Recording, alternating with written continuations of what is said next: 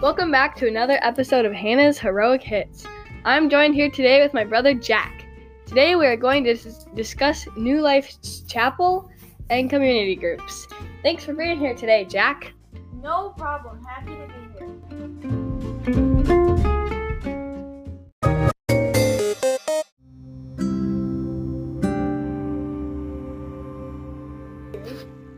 Alright, so the other day I was just thinking about chapel.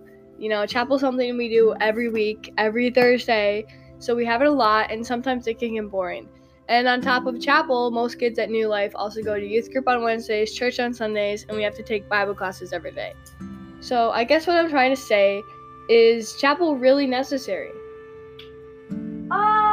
Personally, I believe it is necessary, but many of the messages and common themes are really repetitive. And I know they can't do anything else, but more modern speakers where they have things you can really apply to your life rather than just telling people Bible verses, which we can do on our own time, and we don't need a preacher exactly to tell us. Where as somebody who tells us things we can do in life and apply it to school and stuff, and then has a Bible as a second fiddle and a reference to help us through that, is just, I think, a lot more modern and a better take. I understand being a Christian is important and everything, and what we learn or what they try to make us learn in chapel is important, but I don't think anyone that I know of is actually applying anything from chapel to their life, which I'm pretty sure is the primary reason we have chapel. So I think it'd be most beneficial to the students for them to learn something new that they could actually apply in their life, whether it be socially or academically or spiritually. So we have all these Bible classes, youth group, everything, and then we go to school, and obviously it's a Christian school and we're going to learn about God, but do you ever feel like New Life is forcing God or faith on you? Sometimes, yes, and in almost every class you pray and recognize God, and that is all nice and well, but sometimes it can take upwards of 10 to 15 minutes, and it really interrupts the flow of the class, and it kind of and most kids, when they pray and stuff, it may be disrespectful to God, but we doze off. Yeah, that's so true. And sometimes, we use it as a time waster and stuff, which I'm totally not denying.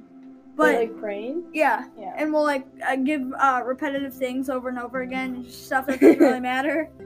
And that's nice, and I'm probably, it's just sometimes not the greatest. But it sometimes feel like school does force stuff at us. Yeah. I know that their reason for doing it, their intentions are good. I just think they can be executed differently. You know? And then, during chapel, I always see people falling asleep or already asleep or kind of hunching over and just really losing interest. Who is someone that you would want to speak at chapel that would engage you or you'd be interested to hear them speak? I think, as I said before, a much more modern speaker, which there's nothing at all against the other speakers we've had.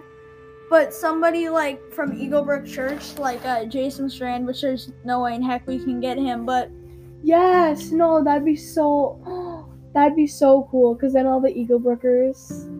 And he has really nice messages and stuff, and he's relatable. Yeah, and something that, once again, this is the common theme, is just it's modern and you can apply in your life at school rather than just something you read out of a book or the Bible, which is nice, but I like it more as a reference than a... Yeah, kind of when they can take ideas and concepts from the Bible and turn them into a modern reality for us to learn from. Yeah, absolutely. Rather than constantly hearing Bible stories, parables and everything, which we've heard growing up our whole life. Absolutely, yeah. I agree.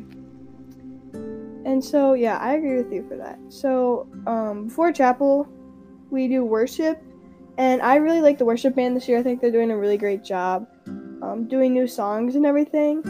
What are your is your take on chapel band this year?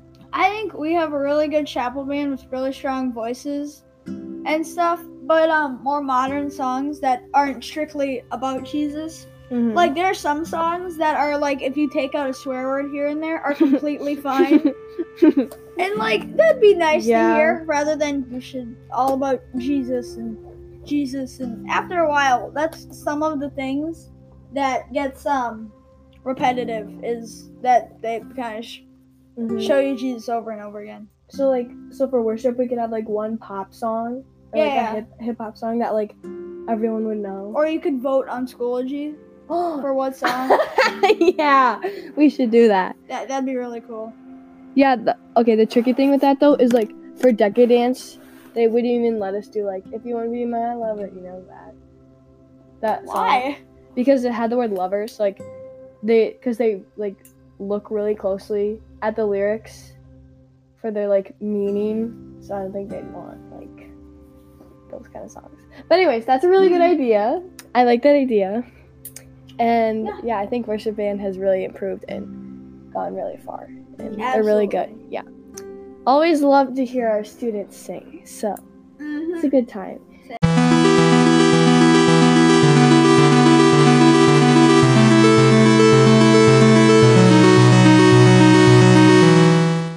Well, thank you so much for joining me today, Jack. No problem. I was happy to be here. Thanks. And tune in next week for another episode of Hannah's Heroics Hits.